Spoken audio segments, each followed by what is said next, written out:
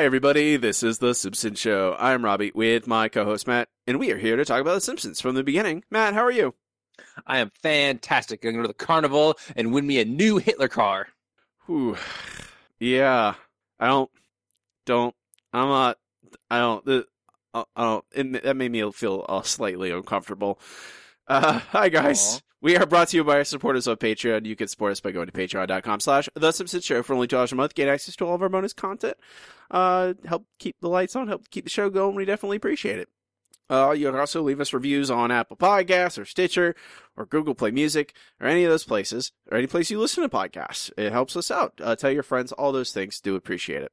We can move on to this week's episode. It is Bart Carny, episode 5F08, originally aired January 11th, 1998. We're in 98 now, Matt. We've moved ahead. Ooh, 1998. That far off future. I was still 12. Oh, you're a little baby. I believe, 50. I was a very awkward 12-year-old. This episode written by John Swartzwelder, directed by Mark Kirkland, finished 13th in the ratings for that week. Approximately 11.7 million viewing households. Highest rated show making it the highest rated episode of season 9. Wow. This is the highest rated episode of the season. Tied with King of the Hill as the second highest rated show on Fox that week, following The X-Files. So it was number 2, tied with King of the Hill, behind The X-Files, highest rated episode of the season. I can believe that. Yeah, I mean, not every episode has Jim Varney in it. Well, Jim Varney is a big draw. Ernest was very popular in the late 90s. Yeah, I think he was. I want to say that by that point it was starting to wane. The Ernest movies were starting to. You don't say. Yeah, I think so. The couch gag. The family goes to sit down. The couch gets pulled back. Nelson appears from behind, saying "Ha ha," as he does. So clever. It's fine. Guest stars. The episode does guest star Jim Varney as Cooter, which they designed a very good character for Jim Varney. It really fits his personality. Like, people in the South love the name Cooter. I knew a lot of guys growing up named Cooter, which tells you something about where I grew up. But, that's just it's the way things go, I guess. But it fits him. Jim Varney's thing was always that, not necessarily Southern, but like super blue collar, kind of Southern, not very smart character. And in this case, he's like that, but he's also shifty, which, Jim Varney does well. Yeah, which one of the Ernest movies does he play, like, in the evil version? He plays, like, a slimeball character that looks exactly like Ernest? Which one of those? He plays... I've literally only seen Ernest Goes to Camp and Ernest Saves Christmas. They're the only two I've ever seen. I'm trying to remember. Maybe it's Ernest Goes to Jail is the one? He plays, like, a slimeball version of himself? Of Ernest? That I can also believe. And that's kind of... It's a little bit closer. I mean, he's a little bit... I guess. Cooter is not a very complicated man, so I can't necessarily compare. But Jim Varney did a great job in this episode. The episode starts with Marge trying to get Santa's Little Helper to poop in the backyard, which... Does Santa's Little Helper ordinarily not poop in the backyard? Why is it so? Is it only because it's so overgrown? Is Santa's Little Helper won't do it? That's kind of what I assume. I know my dog, loving creature that she is very picky about the grass she poops, and it cannot be over about 4 inches high. All right. I mean, I can't blame the dog, I suppose. You got your routine. You don't want it to be broken up by long grass poking you in your butt. Can't be pleasant. I mean, pooping outside is never really pleasant anyway, unless you find the perfect spot. So, What? I'm with the dog. Wait. No, I don't know, Matt. I don't. What do you mean poop it? I don't poop outside ever. Well, neither do I. But I mean, Times. think about it. All those distractions, animals walking by. There's rain. There's heat. I mean, animals that's the one great walking thing. By? Yeah. I mean, squirrels and birds and things. All right. Okay. All right. Let's okay. The kids are supposed to keep out the backyard, apparently. That is what Marge tells us. And they are being extraordinarily lazy, not even wanting to change the channel on the television or move, and they want their allowance. Allowance day, ding, ding, ding, ding, ding. You don't deserve an allowance. Sure we do. Ding, ding, ding, ding, ding, ding, ding, ding, ding, ding, ding. Ice cream man, ice cream man. That backyard is a disgrace. Now get busy. That's a good suggestion, Mom. We'll take it under advisement. But I can't go out dressed like this. What if someone sees me? You're just going into our backyard. No one will see you.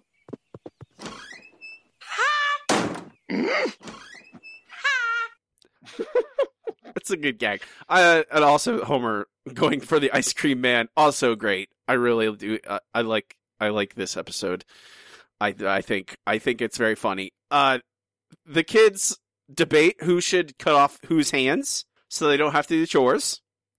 Well, obviously, I mean, that's the hardest thing to come up with is in any type of prisoner's dilemma is who's going to cut off whose hands or kill who, It's you don't want to be the one left holding the bag or hands, as it were. Might be a little short-sighted. Hands are good. I like my hands. They do things for me. No, we give up on the hands.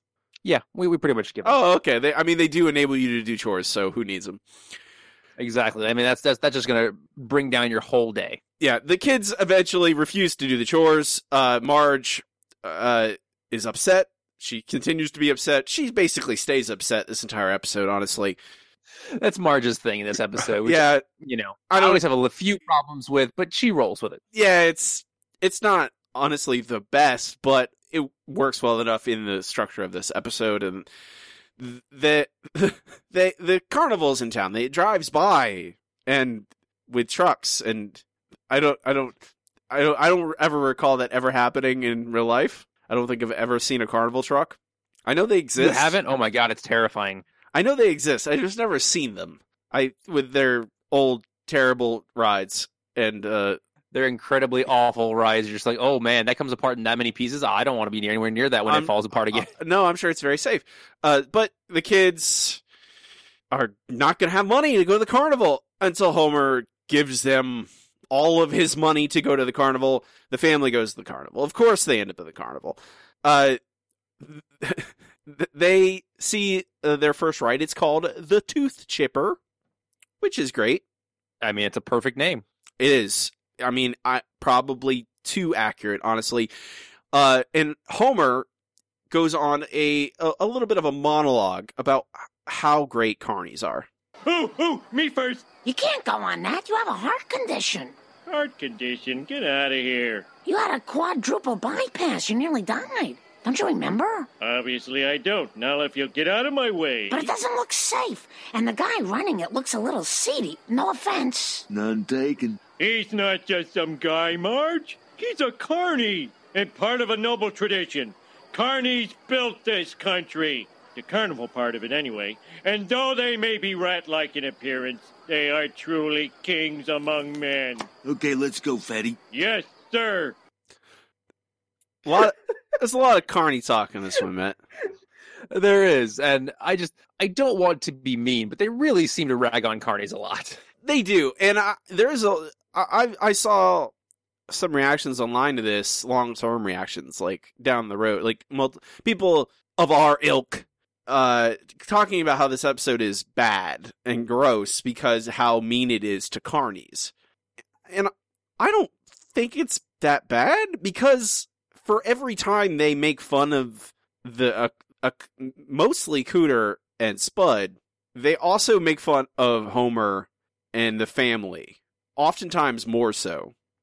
Yes, oftentimes very much more so. And it's not as bad in the family's case. They really make fun of carnies for a few things. One being dirty, rude, and shiftless. And they make fun of the family for different things. So it does kind of worry me about this, because I'm just like, man, you're really hitting at a segment of the population that probably doesn't watch The Simpsons and, can't fire back in any meaningful way. But I don't know. I tried to put it out of my mind and just laughed. I can't. Like, there are instances of the show, and especially in the Scully years, where it's really mean, and I just go, oh, that's why are you taking a swing at that? Like, there's no reason to insult those people. But, like, I just can't muster up outrage for some jokes about carnies.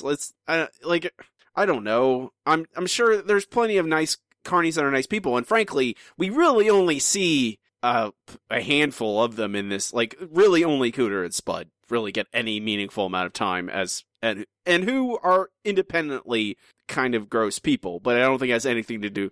I don't know if they are I don't know. I don't think the episode's making the statement all carnies are bad. It didn't feel like that to me. No, it's basically saying that these particular carnies, and also the guy who does the riot Homer was talking about, and the guy who ran the haunted house, and the rich Texan, who's apparently the guy who runs the carnival, are bad. So there is Fantastic Dan and the camel with the hat that can talk. They're okay. Well, the guy who runs the Screamatorium, which we're about to get to, he looks like a normal guy. He's not dressed up in like quote unquote the carnies. Like, he doesn't look like Cooter or Spud. He's wearing a suit and he talks like a normal guy. Like he has a completely different cadence. And I don't think it's outrageous to make the claim that carnivals rip people off. That is what they are. That's what they're made for. That's the two things carnivals do. They sell you fried food that's terrible for you, but tastes delicious. And they rip you off. The rides aren't as good as they say they are, and you can't win the carnival games. I'm like, I literally just saw an article yesterday about, some life hacker or something, about how carnival games cheat people. I don't think, that's not outrageous. Oh, yeah, how to avoid being cheated by them. I mean, okay. I kind of feel like with carnival games, that may not be half the fun, but it's a decent portion of the fun is trying to outweigh with something they're attempting to cheat you at. The only way to win is not to play, Matt. Ideally, but some people like to try and beat the system. These are the same people who gamble and lose. I don't mind gambling as long as I'm getting them free drinks. You sit. But are you? Are you really? I mean, yeah. You go to a nice casino. You go sit at a nice little a slightly secluded corner of you get a nice little slot machine. And you just pump in the slowest amount of money you possibly can and make the people bring you free beverages for as long as you can. Or you go to a blackjack table with a low minimum, and you also get free drinks. Well, yeah, because you have to pretend you're one of the high rollers. I mean, that's all I can do in my life, man. Okay, all I can do is pretend I'm one of the high rollers. It makes me feel better very momentarily. Speaking of the crematorium, Bart and Lisa go through the haunted house ride, which is my favorite part of the episode. Fear in the pit of your stomach. No surgeon can save you. No bromo can soothe you. Do you dare enter the Screamatorium of Dr. Frightmarestein? Only 2 tickets left. 2 tickets? Whoa, what a break.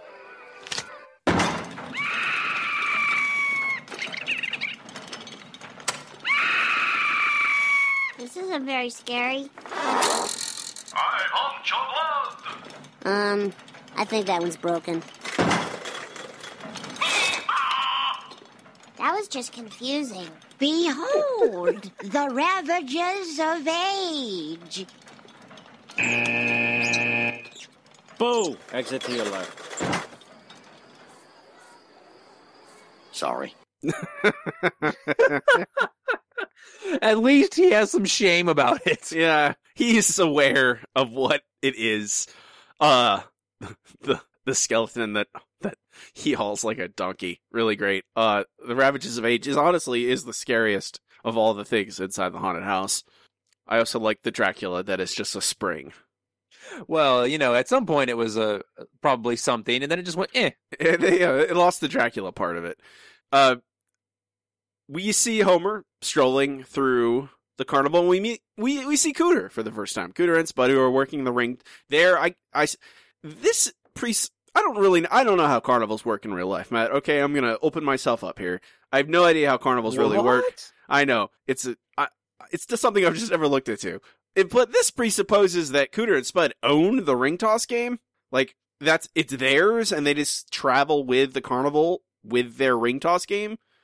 I think it's more of like, how hairdressers work, or barbers or stylists, whatever you want to call them, to where most of them, basically, they don't work for the actual place they're in. They just rent a spot. They rent a chair and some tools, but they all have their own tools and everything. I think it's like that. They have their game, they own it, but they pay for a spot in the carnival to, I guess, the rich Texan or whatever. That's kind of how I feel like this is set up. That is as good as explanation as I could possibly provide. So now it is the God's honest truth. Complete and total, 100%. Yep. Cooter's looking for pigeons, as he calls them, which I would guess marks. in carny terms, people who can easily be deprived of their money. And he sees Homer, and Homer is literally holding cash in his hand as he walks through the carnival. Well, where else do you put cash, Robbie?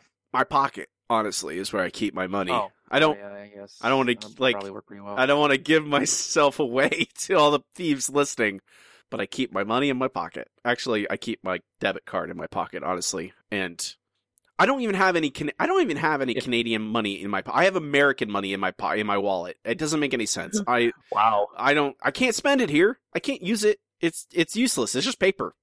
I'll save it for Christmas, I suppose, when I travel. Homer tries the ring toss. He's really, really good at it. How about you, Lucky? Who, me? Hey, Sawtop, want your dad to win you a TV? Quick, Dad, before somebody else wins it. Ooh, almost. Rats, too hard. Ooh, that was close. Wow, what a scam. Sorry, son. Daddy failed. Oh, listen, pal, I got a son of my own. Here. A novelty comb. Kings among men. So, with all that money, he got himself a nice, fine novelty comb. Oh, yeah. Now, Matt is no longer... Homer does need a giant novelty comb after all. Yeah, he's got all that hair. That luscious, those luscious locks. Cooter's design is modeled after David Merkin, who was a showrunner of seasons 5 and 6. Co-writer, guy who worked on The Simpsons. And Spud's head is apparently Spud is basically a very basically just designed after Bart, and they just gave him a rat tail. But he also looks a little bit like that. I think he looks like that kid who wanted Bone Storm. You remember that? Yeah, he kind of does. Well, that kid had blonde hair, and Spud has a grayish hair. Cooter and Spud are good at what they do, at making idiots like Homer give them money. We see Homer fail. He's going for the television as well. Why does he want that television? What? That's not the thing I would go for. No, because it's a really old looking television. It's like 1950s vintage there. Well, I think it's full of the Bart and Homer get their giant novelty comb, and they go and check out supposedly Hitler's car, which the fine folks of the news group informed me of the fact that apparently this was a thing. There's a lot of people who claim to have Hitler's car. Well, I'm sure he had lots of them. Well, they weren't. That's it. He didn't. He never had a car. He had the German government of the time had a bunch of limousines that he drove around in, but he didn't. They're all the same car, and he didn't care. I guess it's just they're all his cars technically. He was driven around, and as long as it was fancy enough, he didn't give a poop. Did not give a poop.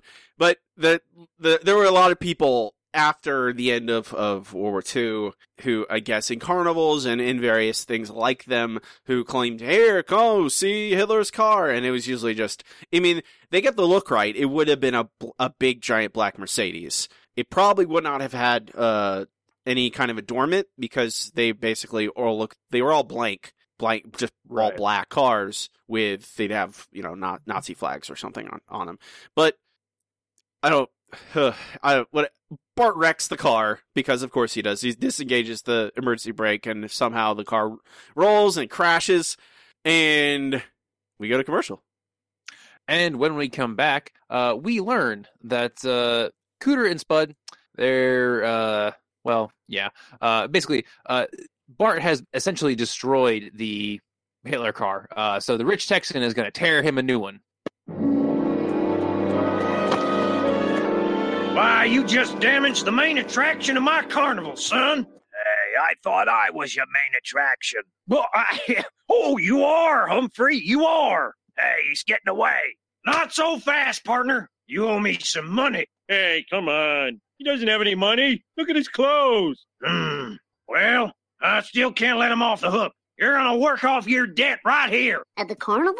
Cool. Hey, that's not fair. I want to be a carny too. Can I, Mr. Huck? Can I, please? I don't know. You gonna get drunk and start a lot of trouble? Sure, anything you want. All right. See you tomorrow, 6 a.m. And You're gonna work like you've never worked before. Woohoo! So, yeah, Bart and Homer are really excited about working for the carnival, and they really, really shouldn't be. Also, we then see Bart and Homer meet up with Lisa and Marge, who saw the most exciting attraction. It was a camel wearing a hat. That was it. They didn't mention he could talk. So apparently talking is not part of his act. It's just he's wearing a hat. I mean, camel wearing a hat is pretty good. It's unusual, I suppose, but, you know, it's when did you last see just a regular camel? Oh, Bruce at the Zoo 2 years ago. There was a camel you could hang out with. But did it have a hat on? It did not, actually. I imagine camels would be pretty hard to get a hat on, but then again, I'm just not the kind of guy who cares about a hat on an animal. You monster. I know, I really am the worst person. And also 6 a.m.? They go to work. Carnival work seemed like a thing, like, it goes so late at night, people would sleep in till, like, 11 or noon, and then, because unless it's the weekend, the carnival's not open till evening time. So why 6 a.m.? Jeez, that's early. It is super early. But, you know, carnival is one of those things where you have to get up, and basically you have to get up early. I imagine there's like a day shift and a night shift kind of thing for, like, people who clean up, but, you know, you got to get up, you got to, you know, restock all your stuff. You got a lot of work to do, and they probably open at like 10 or 11 o'clock in the morning. So it's a rough life. I mean, they don't really get into that part that much, but when you think about it, it's not very fun. I mean, you do get all the fried butter you can possibly want, though, Matt. You know, that's not exactly the perk I would be looking for. Not the fried butter? No, not a big fan of fried butter. What about fried sugar? Not a big fan of, honestly. When it comes to carnival food, I'm all for the corn dogs and the strawberry shortcake, and that's about it. What about the little what are those things called? Why can't I think of the name of them now? The batter, it's like a cakey, it's like a flat fried batter thing where they drip these elephant ears. Yeah, elephant ears. There's another name for it I can't think of. What's the other name, Matt? Come on. Why can't I ever think of the name when I need it? I have no idea where you go with this. Elephant ears is all I know. I know it. It's funnel cake. Funnel cake is the name I'm looking for, Matt. Oh, funnel cake, of course. Duh. Funnel cakes. Sorry, man, I kind of failed you on that one. No, funnel cakes, but then you get the apple pie filling on top. See, I like funnel cakes. At Universal, you can actually get funnel cake with apple pie filling with ice cream on top. And now that is the indulgence of indulgences. That does sound pretty good. What are we talking about? The Simpsons? Oh, this is now pastry hour. I need my... Yeah, that's a new podcast, Pastry Hour. Oh, man. Best pastries we've ever had. I haven't had dinner yet. I'm very hungry. What happens? What happens next, Matt? Okay, so the next morning, Homer and Bart show up, and they learn about all the intricacies of being a carny. Son, if you don't finish your cotton candy, you won't get your snow cone. Ah, heck. Hey, you lost your money fair and square. I didn't scam nobody. Oh, put down your stick. We're here to work. Starting today, we're carnies, just like you. Well, in that case, let me show you how I scammed you. Have a seat. Spud, throw a couple more apples in the caramel. Ugh. Oh, don't worry. That's just to scare off thieves. Yeah, he's telling the truth. Thanks for the food, mister. Name's Cooter. This is my boy, Spud. And there's no need to thank us. We carnival folks look out for each other. That's the Carney code. Did you hear that, Bart? The Carney code. Bart, did you hear that? Yes. So, yes, we've learned about, yes, everything is a scam, and there's a Carney code where they have to take care of each other and, you know, obviously pick out the rubes. Most important thing. The bucket with the puke and the caramel puke bucket. It looks more like caramel than puke. That's the only thing that saved it for me. I don't know. Homer is a brave man at times. I have to imagine anyone with any sense of smell would have smelled it actually being puke. Because puke has a ridiculously pungent smell. I was gonna say, yeah, you don't. I think that's just the label is just to scare people off from a distance. Because if you got close, I think you could tell the difference. Although just having a bucket of caramel lying around also seems problematic, honestly. Yeah, it would more than likely attract all kinds of insects, but you know. Maybe it's wintertime. There's no bugs around. Sure, let's go with that. And it keeps the caramel nice and viscous. Oh, that made me vomit a little bit. Anyway, moving along, Bart and Homer, of course, don't get to do anything fun to start with. They get to clean up after the miniature horse. Or at least Bart does. Homer's in the dunking booth, and neither of those are very fun because apparently they don't refill the booth in between when Homer gets dunked, so he just falls to the ground. And the miniature horse, turns out the reason he's so tiny is because he poops everything out. And Bart has like a giant mound of manure that I like all these little vignettes. I really like their little adventure in the carnival. I laughed a lot. I really enjoy every little single one of them. Yeah, I really did too. The next one is the one that really gets me. I'm not sure a lot of people know the actual origin of the word geek, but apparently it started as a carnival freak, and usually the geek's thing was to bite the head off of a live chicken, which, let's not do that. Why don't we just stop even thinking about that being a thing?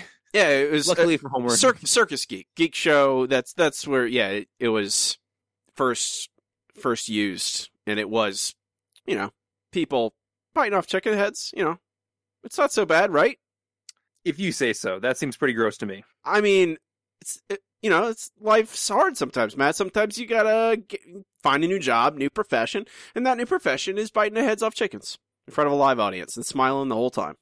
If you say so, I'll just have to go with you on that one. Okay, good. I like it when you. I do like it when you blindly agree with me.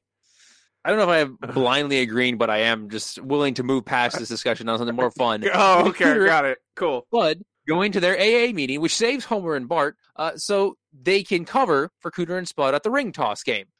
There's a brief explanation of where Cooter explains to Bart and Homer how it works. Turns out the rings won't fit over the things you're supposed to get.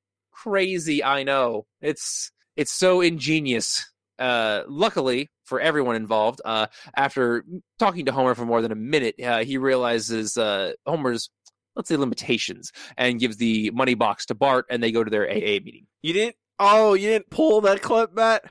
No, the only funny part is literally Cooter saying, "I'm going to give this to you," and it didn't even say Bart's name. I mean, I guess there is it is a visual kind of cue here because it really is. Yeah. Well, he does it a couple times because he starts explaining things to Homer, and then Homer is looking at him vacantly, and he just turns subtly to he's like, "All right," and he turns to Bart, and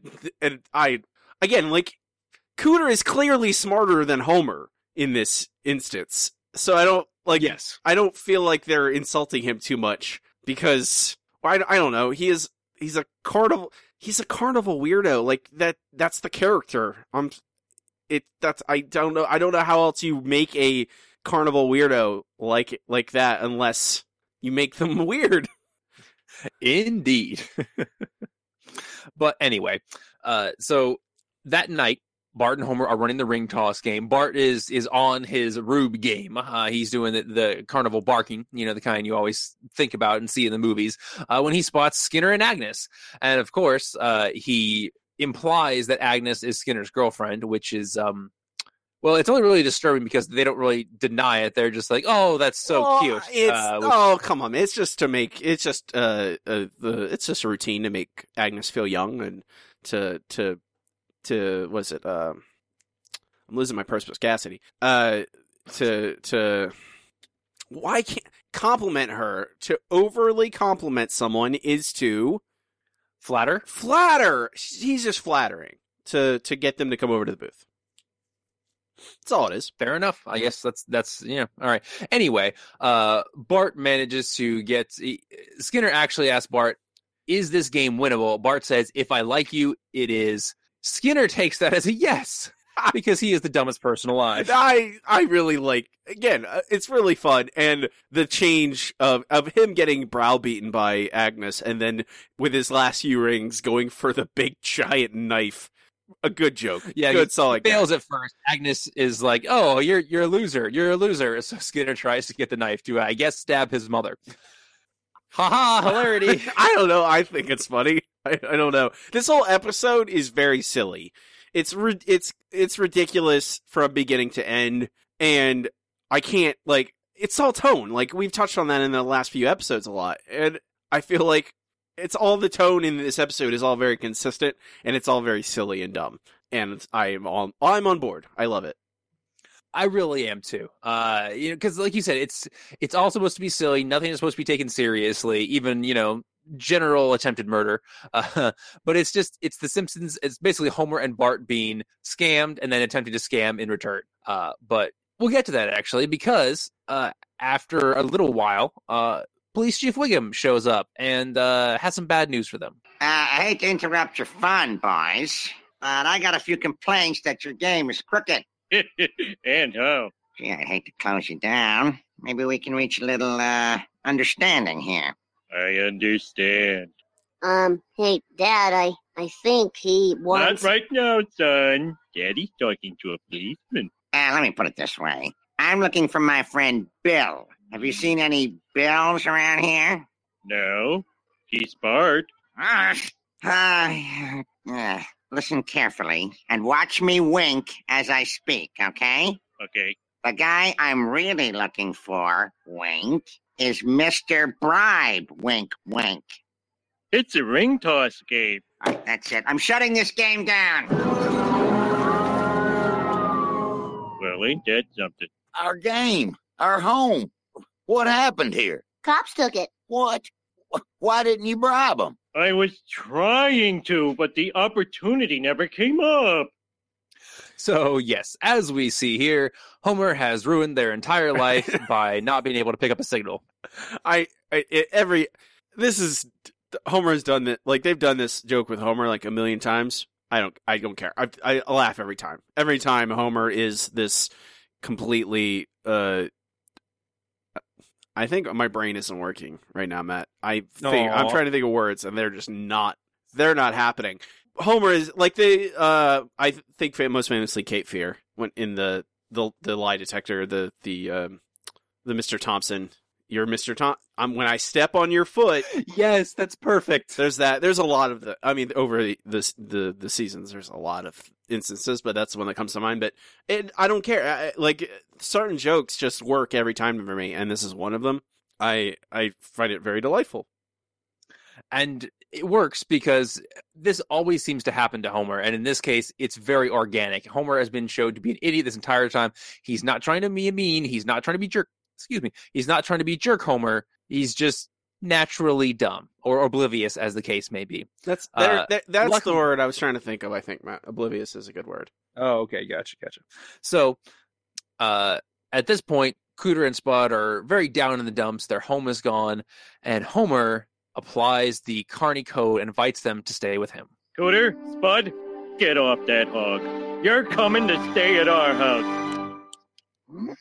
Why did you shatter just now, Mom? I don't know. So yes, Marge can feel the horribleness in the air, shudders, and we go to a commercial. There's little touches in this episode that acknowledge the history the show has had. And it acknowledges, they've done this, and there's a joke, another joke later on about all the transients Homer is invited to live in the house.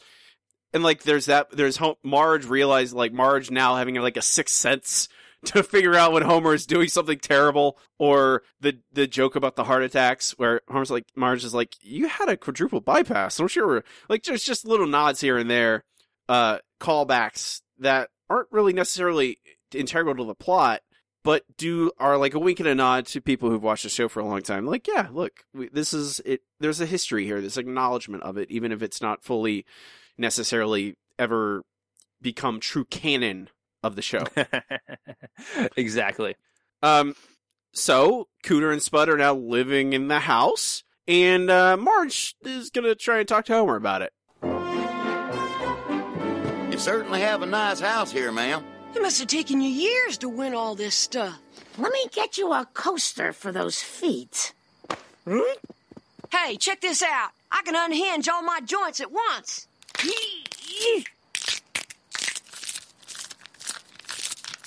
Doing anything tonight, Blue Eyes? Ew. How long are those roustabouts going to be staying here? Oh, it won't be long. Once their resume gets out, they'll have all kinds of offers. The older one can pull out his left eye. Little help.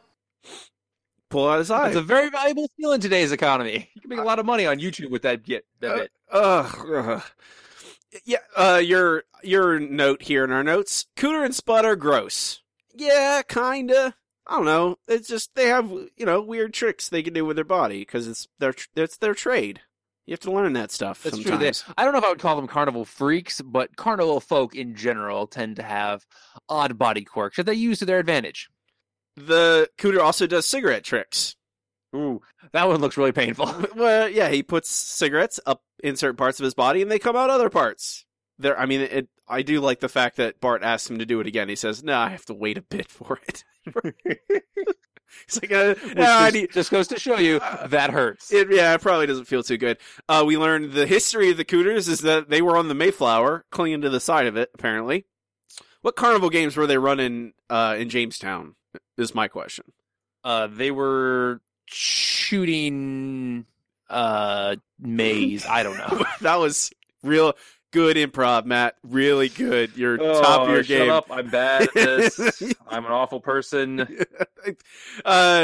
So the Cooters, at the dinner table, as they're discussing and talking about their history, they offer the Simpsons some tickets to a glass bottom boat ride to make up for the fact that they've given them a place to live while they're. What is the process of reclaiming a ring toss booth from the police? That's another question I have. Like, what's the end game here? Eventually, the carnival's going to leave. I assume right, but I assume it's kind of like getting your car towed. You have to show up, and it's tougher when it's been part of a crime, as it were. So generally when things are impounded because of a crime, you have to wait till the outcome of the crime. Wouldn't Cooter just walk down to the police and give Wiggum his bribe and that's it? You'd think so. Yeah, that's not very. That doesn't make the plot good, so we can't do that. The Simpsons go on the glass bottom boat ride. It's a very lovely boat ride, other than the fact that there are sharks where the boat is very kind of scary. I would not dangerous attacking sharks like Jaws sharks. Well, of course. I mean, Springfield is home to all kinds of crazy wildlife. I suppose there are dangerous true. animals everywhere. I guess that's true. Also talking camels. The Simpsons come back, and their house is no longer theirs. I was wrong about the Cooters, Dad. They're the nicest of all the transients you've ever brought home. Yes, they are. That's weird. The key doesnn't fit. Hey, someone's boarded up our windows. Check this out. What's going on? Cooter! What have you done to our house? That's ours now. Tell us where the extra sheets are and get off our property. They're squatting in our house. You can't do this to me. What about the Carney code?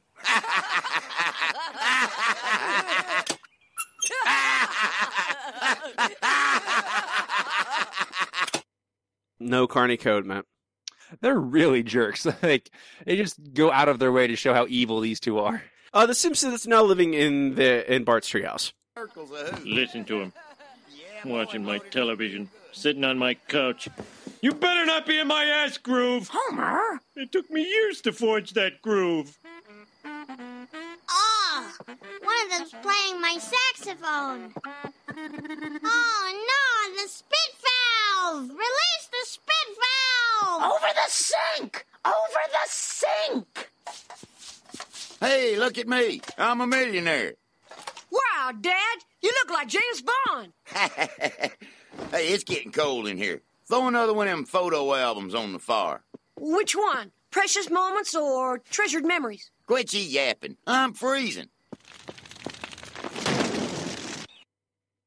I feel like this is the point at which we know they're evil, because you don't just throw somebody's pictures on a fire, man. That is harsh.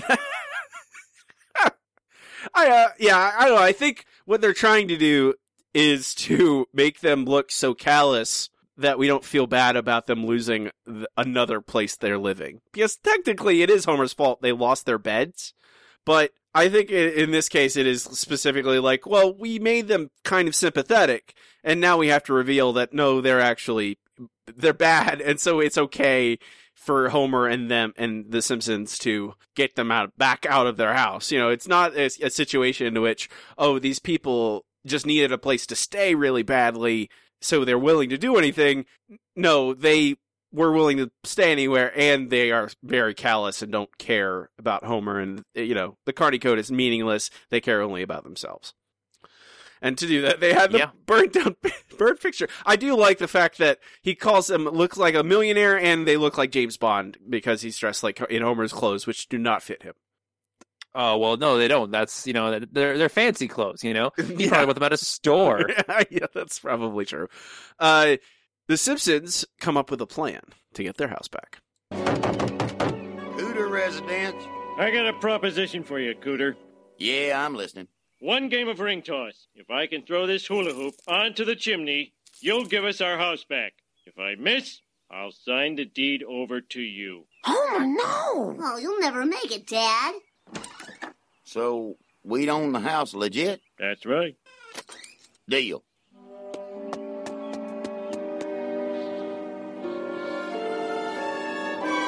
Oh, I can't watch.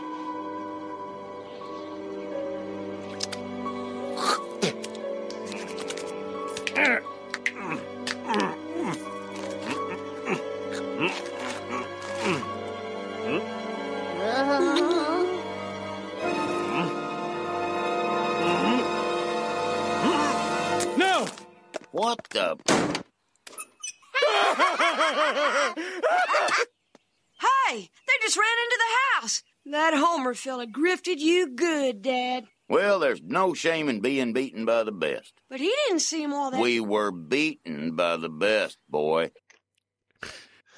Okay, two things. I love Homer's cracking sounds while he's getting ready to throw things.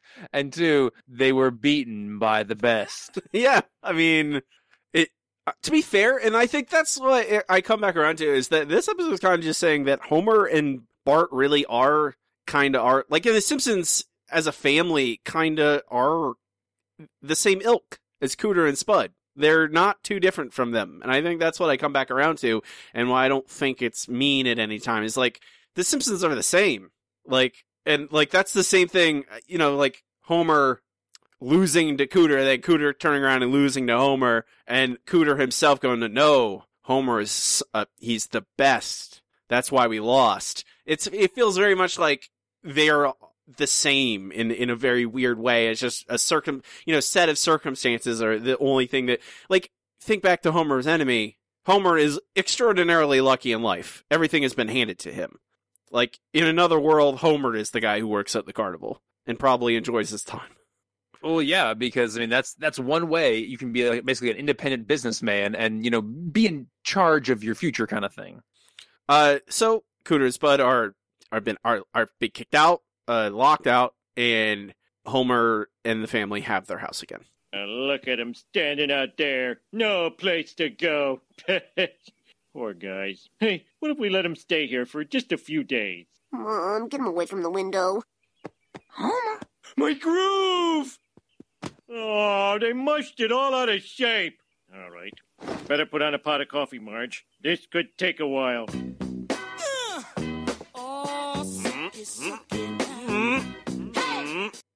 And there's an extended sequence of Homer making noises as he tries to get his groove back, so to speak.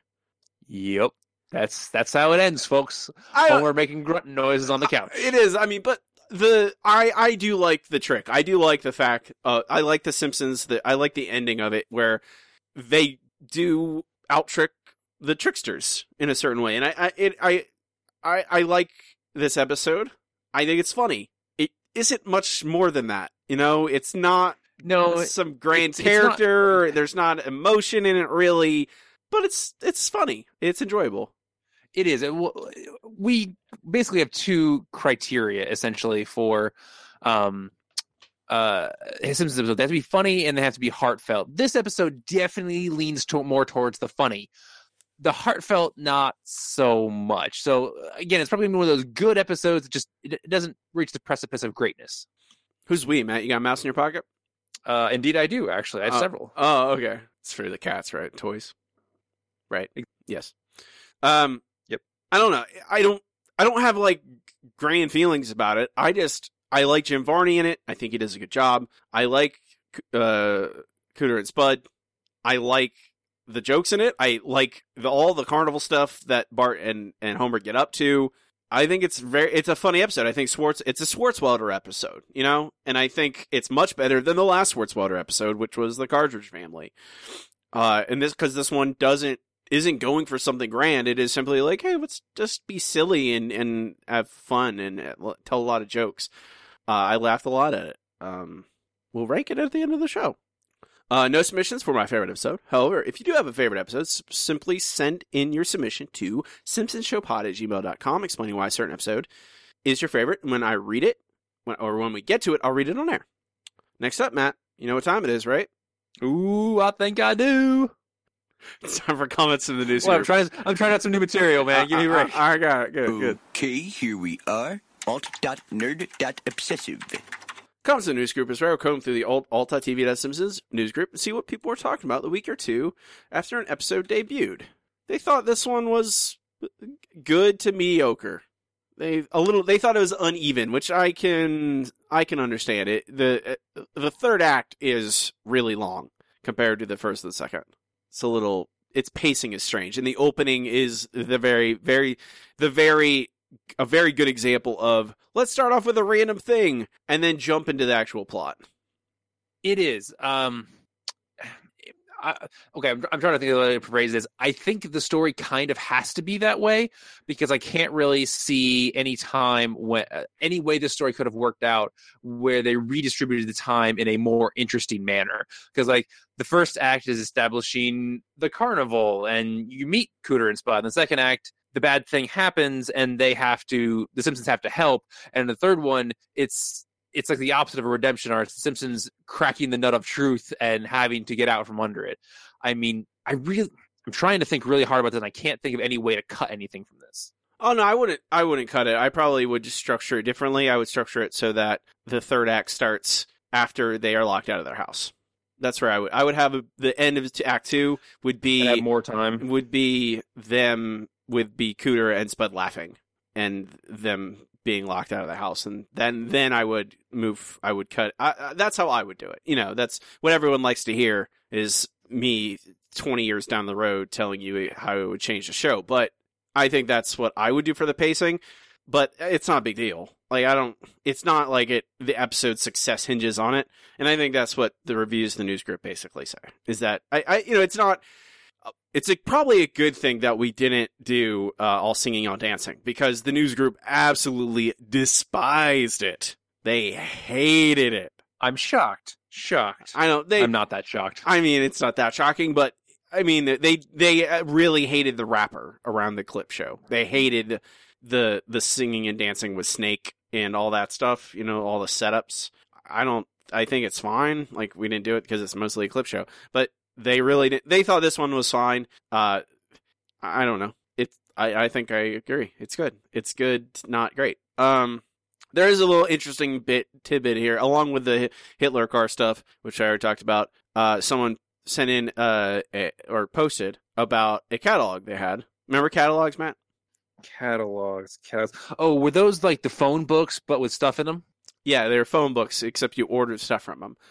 I'll just read it. I was trying to clean up the large pile of mail that piled up over the past couple of months when I came across a catalog called Bits and Pieces.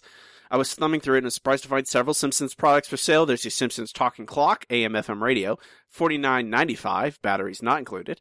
A Bart Simpson Talking Alarm Clock, $29.95, batteries not included. A Simpsons chess set, $32.95, on sale from $39.95, batteries not. Why would you need batteries for a chess set? That doesn't. What? It tracks your score electronically, obviously, Robbie. I ain't no fancy chess player. Simpsons checkers, $21.95 on sale from $24.95, and 4 different kinds of Simpsons watches. $29.95 for the regular, with either Bart, Homer, or the family, and $49.95 for a Bart watch that glows in the dark, batteries included. Whoa, batteries included? That never happens. It never happens. Bits and Pieces still does exist. They're just internet, basically, now. You can order a catalog from them if you want one. Oh, my goodness. They look kind of like a Think Geek. They're basically a Think Geek. Well, you know, Think Geek's probably eating their lunch, and they're like, we were Sharper Image, let's try and work this around. I guess Think Geek's going good. They have their own stores now. I suppose that means something, right? Aren't they owned by GameSpot? They are owned by GameStop. Okay, that's why they have their own stores now. They're like, huh, we have all these GameSpot stores that aren't making any money. Let's turn them into Thinky stores. GameStop, not GameSpot. Yeah, stop, whatever. Those stores no one goes into. I go in there very rare occasions and then get assaulted with questions about pre-orders. No, thank you. But Simpsons merchandise. Remember when we weren't inundated with merchandise from every pop culture product all the time? I'm pretty sure we still are. No, we are now, but we weren't at the time, is what I'm saying. Because I gotcha. The internet didn't exist in the way it does now. They don't have ads that, they weren't looking at your Google searches in fine-tuning advertisements for you. That's about it. We can move on. It's time for listener question of the week. Let's try one more number. Yellow. KBBL is going to give me something stupid. A hot dog. We have a wiener. Yellow. The listener question of the week this week is, would you recast Phil Hartman? And if so, with who? Ooh. Matt forgot Matt forgot we had the question over the week. It took 1 week and Matt forgot everything that happened. He's like a goldfish. Matt forgets everything. It's just the way it is. Lots of good answers. I appreciate everyone who takes the time. First from Jessica. If they are going to do it, the only one to do it is Billy West. He can do an impression of Phil Hartman, but also probably do an impression of Phil Hartman doing those characters. Weren't Billy West and Phil Hartman friends, which means he can give it the proper respect it deserves. Zach, Billy West can do decent enough riff as Zach Brannigan, but to recast Troy McClure and Lionel Hutz would be like a bad court thingy. I mean, mistrial. AJ, I don't think he could have. If you had to do one more episode and send off his various roles, Billy West had done great work, but I think, like Mrs. K, their characters should be retired, and the legacy of some of the best voices on the show can go untainted. Gaspar, I think they could because I think most performers subscribe to the idea of the show must go on. I just think the next voice actor must do an exact seamless voice impression of Hartman's performances of the characters. Brian, no, but I also wouldn't have put his character's head on a pike, but they did that. I wouldn't put it past them. From Izzy, out of respect for his legacy, no, but if I had to cast someone, I would have to go with Billy West. Billy West is a very popular answer, and I think it's a suitable replacement. Carrie at CIC66, I would not recast, however, do a brother of Lionel Hutz, keep him intact, and cast Albert Brooks as his brother, Albert Hutz. I don't think you're going to get... now that would be interesting. I don't think you're ever going to get Albert. I don't think Albert Brooks ever going to do the show again, unfortunately, but I think he would be great. Lizzie at the Liz McD, yes, Paul F. Tompkins. Which I think Paul F. Tompkins could also do it because I have an answer. Scaroline at Karolinsky. After all this time, no, there's no voice that could compete. Danny at Woosh DDH. Can't they do a Force Awakens and take previous lines Phil Hartman has said and make new lines? I'm sure Seth. Oh, burn! I'm sure Seth MacFarlane would do it. Oof. I'm sure he would too. Zach at Zach Kowalski. Yes, and go with Billy West. Zach Brannigan was already taking over Phil Hartman, who was originally cast. Would have been a good fit. Brandon at Funny Film Fan, no, but Troy McClure and Lionel Hutz can have brothers or sons. It's true. Alex, no replacing Lionel Hutz, Troy McClure, or any of the other characters Phil voiced. I'm kind of glad Simpsons is one of the few shows who actually retire characters once their VO passes. Finally from Mason, I think Billy West would be the obvious choice to replace the magnificent Phil Hartman. His Zap Brannigan voice is chosen in memory of Hartman since he was the original choice. I mean, his impression isn't spot on, something that can be edited in post by changing the pitch, or even if they didn't, it would still be a bit off, but most voices in the show now are anyway. Which is, sad but true. What's your answer, Matt? Oh, wait. Also, lots of people just said no. Just no. No. So I didn't pull all of those, but your voices are heard, all you knows, who just feel like, who rejected out of hand. No, we're not recasting Phil Hartman. Sacrilege. Okay, Matt, your answer. I'm going to have to go with no as well. I think one of the key to The Simpsons is their ability to come up with new and interesting characters. I mean, that's not like... I would call it one of their core competencies for all those who the corporate speak out there. They could easily take somebody like Billy West, if he wanted to be part of the show, and make a new character that is kind of the same. Like I said, you could make him related to Troy McClure's characters, but I think maybe make them an old rival that came back, and now he's part of the cast. Like, oh, this person was the B-movie version of Troy McClure. Like, he has the same thing. You might remember me from such blank, but they're even worse kind of thing. Like, he knew Troy McClure. He competed with Troy McClure and always lost to Troy McClure. A character like that. The Simpson writers are good enough that they come up with a new character if they wanted to that could rival Lionel Hutz. Even now, I believe that in my heart. And revisiting a character like Lionel Hutz or Troy McClure would be great, but it just seems as easy, if not easier, to come up with something newer and better. I agree with you. For the most part, like I would say no, but and I agree they could make up new characters. I think that is people talk about Phil Hartman's departure and death as one of the jump the shark moments of the show. You know, of one of the things that like it's a sign of like he's gone, so you lose those two characters, and it contributed to the show kind of declining. And I agree with that to a large extent because I think that both those characters had a lot of time and effort put into them, and especially Troy McClure, who had a lot of depth in season 8 added to him, and then that character just kind of had to vanish because Phil Hartman passed. And I think it's a thing they avoided because of money. They never had another guy or woman who was that kind of like. I do not recast Troy McClure or Lionel Hutz, but like you said, make new characters that are like them that fulfill that same role. Both those characters kind of are like in the same kind of niche of Springfield's identity. You know, Lionel Hutz is that shady lawyer scumbag, and the fact that he was so kind of omnipresent. He was in a lot of episodes, and not always big parts, but he was always there, sometimes in the corners or the backgrounds, in episodes that he wasn't a big part of. And they helped give the show an identity and helped give Springfield an identity about what kind of town Springfield was and what kind of family the Simpsons were when they had to hire Lionel Hutz, the cheap scumbag lawyer. That was the only one they could afford. Or when Troy McClure was a version of a big movie star in Springfield, when he is actually not a big movie star, when he is kind of washed up. And that says something about Springfield, and it says something about the show. So I would say, yeah, definitely. I would say hire someone who has the chops of a Phil Hartman or fills that same kind of everyman role that he could do. And like, I think nowadays I would say Andy Daly would be the person I would pick. He I feel he most famously is on the Comedy Central show Review. He's done stand-up. He does tons of improv stuff. He does lots of podcasts. But I feel like he has that same kind of everyman quality where he can mold himself just a little bit to change to be a different, weird, kind of bad person character, which was what basically Lionel Hutz and Troy McClure were. And any step along the way after Phil Hartman has passed, they could have chosen to... There's plenty of people they could have hired that could fill that role, but they never did it because they didn't want to pay another person that much money. I think that's the long and short of it. Like, that's why you see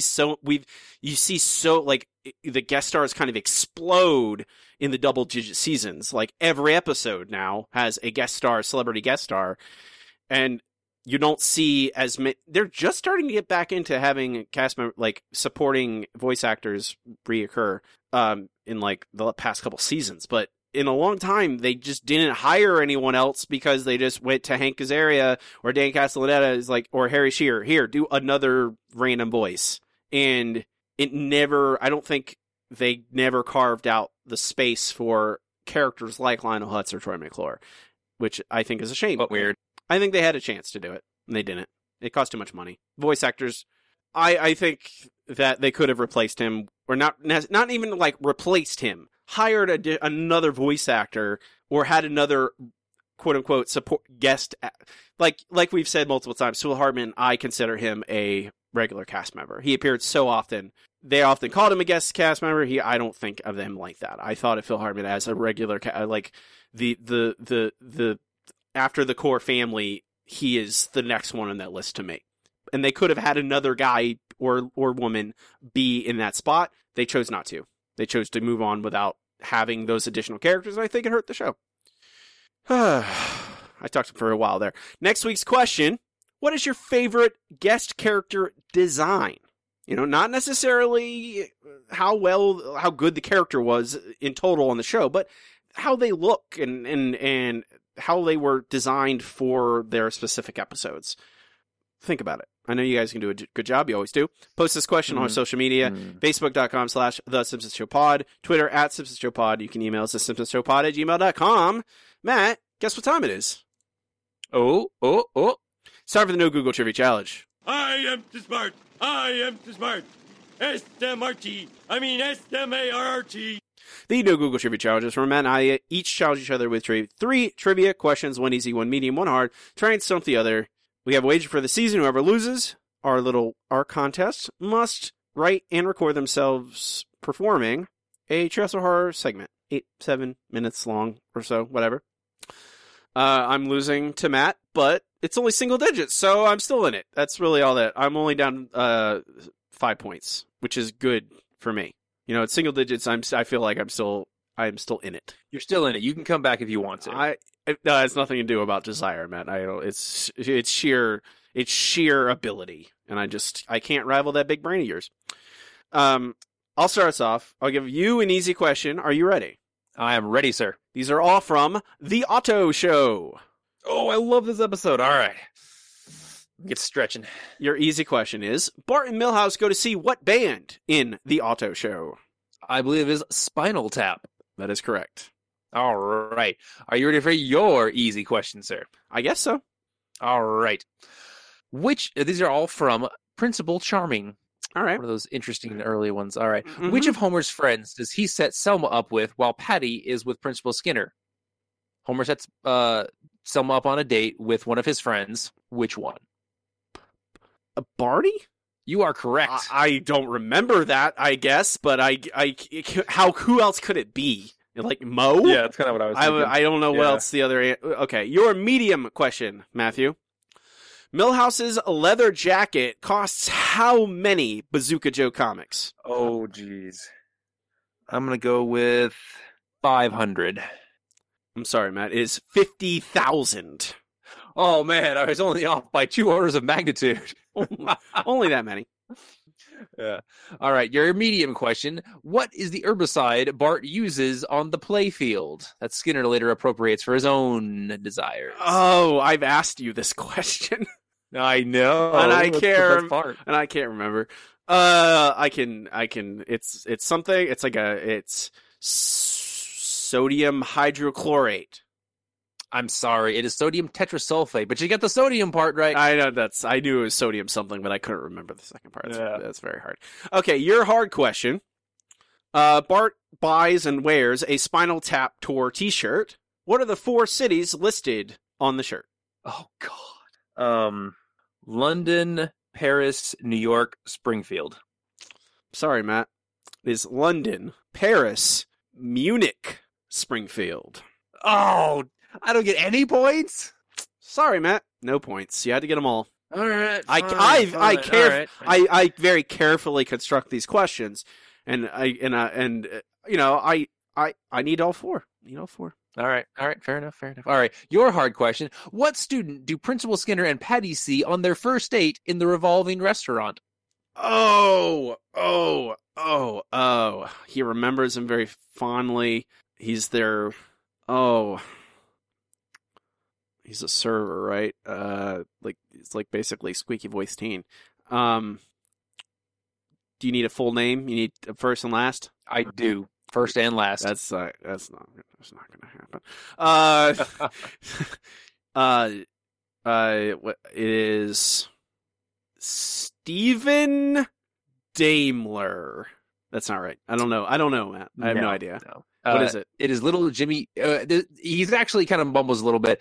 I would have expected either Little Jimmy Pearson or Little Jimmy Peterson because he kind of just rushes through it, and I haven't looked at the subtitles in a long time. So it's Jimmy. It's either. I would have accepted either of those. Well, I got neither, so there you go. Jimmy. Yeah. Okay. Well, that's we break even on this instance. I got no bonus questions for you for today. We can move on to our final segment in every single episode with it's time for best episode ever. Best episode ever. Best episode ever is the Bart Show where Matt and I rank the episodes categorically as we watch them chronologically, eventually compiling a list of every episode ever and how good they are. So Matt, what do you say? All right, well, I'm looking around, and I'm trying to find an episode that's kind of like this one, that's more on the funny, less on the, the pathos, let's say. I'm trying to find a good spot for it. So, okay, I'm looking at number 93, A Star is Burns. I actually started out with Homie the Clown, and I'm like, I think Homie the Clown is a better episode than this one, just in terms of all-around jokes. Homie the Clown makes me laugh more, and it has a little bit of pathos. This one doesn't really. But then I'm looking down at like 93, A Star is Burns. I think this is better than that. So I'm thinking somewhere between 79 and 93. Just start us off with a range. Okay. All right. I can see that. I think it's better than Homer Badman. I would say, all right, is it better than the Springfield Connection? Springfield Connection. Which one is that one? Marge as a police lady. Oh, that's actually one of the ones I was also considering, because I'm like, really like that one because it's a Marge-centered episode, which we don't get enough of, in my humble opinion. And it's tough. I really like the message that comes across, and the family dynamics in that one. I would have to say no. This is close. Like the sheer quantity of hilarity in this episode kind of comes close, but I really like the family interactions in the Springfield Connection. It really brings out who Homer is and who Marge is. Okay, I agree with you. Just throwing it out there. I definitely think it's better than Homer Badman, which is number 92. Which I don't know. If it's not better than Springfield Connection, which is 89, is it better than Homer vs. Patty and Selma? I would say no. That's kind of I would say no. I think Homer vs. Patty and Selma has enough laughs and pathos in it to put it over the top of this, but the next one after that, so that leaves me the question: is it better than the Homer They Fall? That's close enough that I would accept either. I think it is a little better than that. I'm not sure. Like Homer They Fall has a lot of good Moe stuff in it, and that's true, because in this one you get the guest star with Jim Varney, and that's great. But I do prefer episodes that have more of our recurring characters, and it's more fun to play with a character you've seen more of. So I could definitely see it going below that. I would put it right below Homer They Fall. I would put it right above Homer Badman, right above the Homer They Fall. How's that sound? It'd be number 92. That is Bart. I can get behind that. Bart Carny, number 92 on our list, right below Homer They Fall, right above Homer Badman. Number 1 on our list is still Homer's Enemy. Last on our list, Homer's Odyssey, 178. You know what our next episode and fallen. It is falling. You know what our next episode is, Matt? Ooh, I don't. Why don't you tell me? Or do you want me to look it up? It is The Joy of Sect. Oh, yes. Yes. I'm so excited. Na leader. Leader. Na leader. Mm-hmm. Leader. Movementarianism. Leader. Leader. That will be next week. Talk about it then. Please, this list, everything. On our website, thesimpsonshow.com, links to new episodes, downloadable streaming, links to our Facebook, to our Twitter, to our RSS feed, link to our Patreon if you want to throw the show a couple $. Really appreciate it. Very thankful for everyone who does. I think that's all there's. There might be other stuff there. Go to the website. You look at it. I think that'll do it for us. You can find me on Twitter at Robbie Dorman. Check out my other podcast, The Handsome Boys Comics Hour. It's about comic books. Episode 200 coming up soon. And The Serophonacist. It's about lots of stuff, whatever I found interesting and want to talk about, really. And I hope you like it. Matt does not participate in social media unless a certain level of Patreon backer. You will not find him. That is true. I have decided that the modern world has gotten to me far too much. So I have decided to move upriver, specifically the Ohio River. So if you need me, just go to the top of the Ohio River, put a little paper boat in the water, and hopefully I will find it and not a creepy clown. Hopefully not a creepy clown. I think that is a sentence you can always add to any... You can add that to anything. Just hopefully not a creepy clown. I'm Robbie. And I'm Matt. And keep watching The Simpsons. Shh.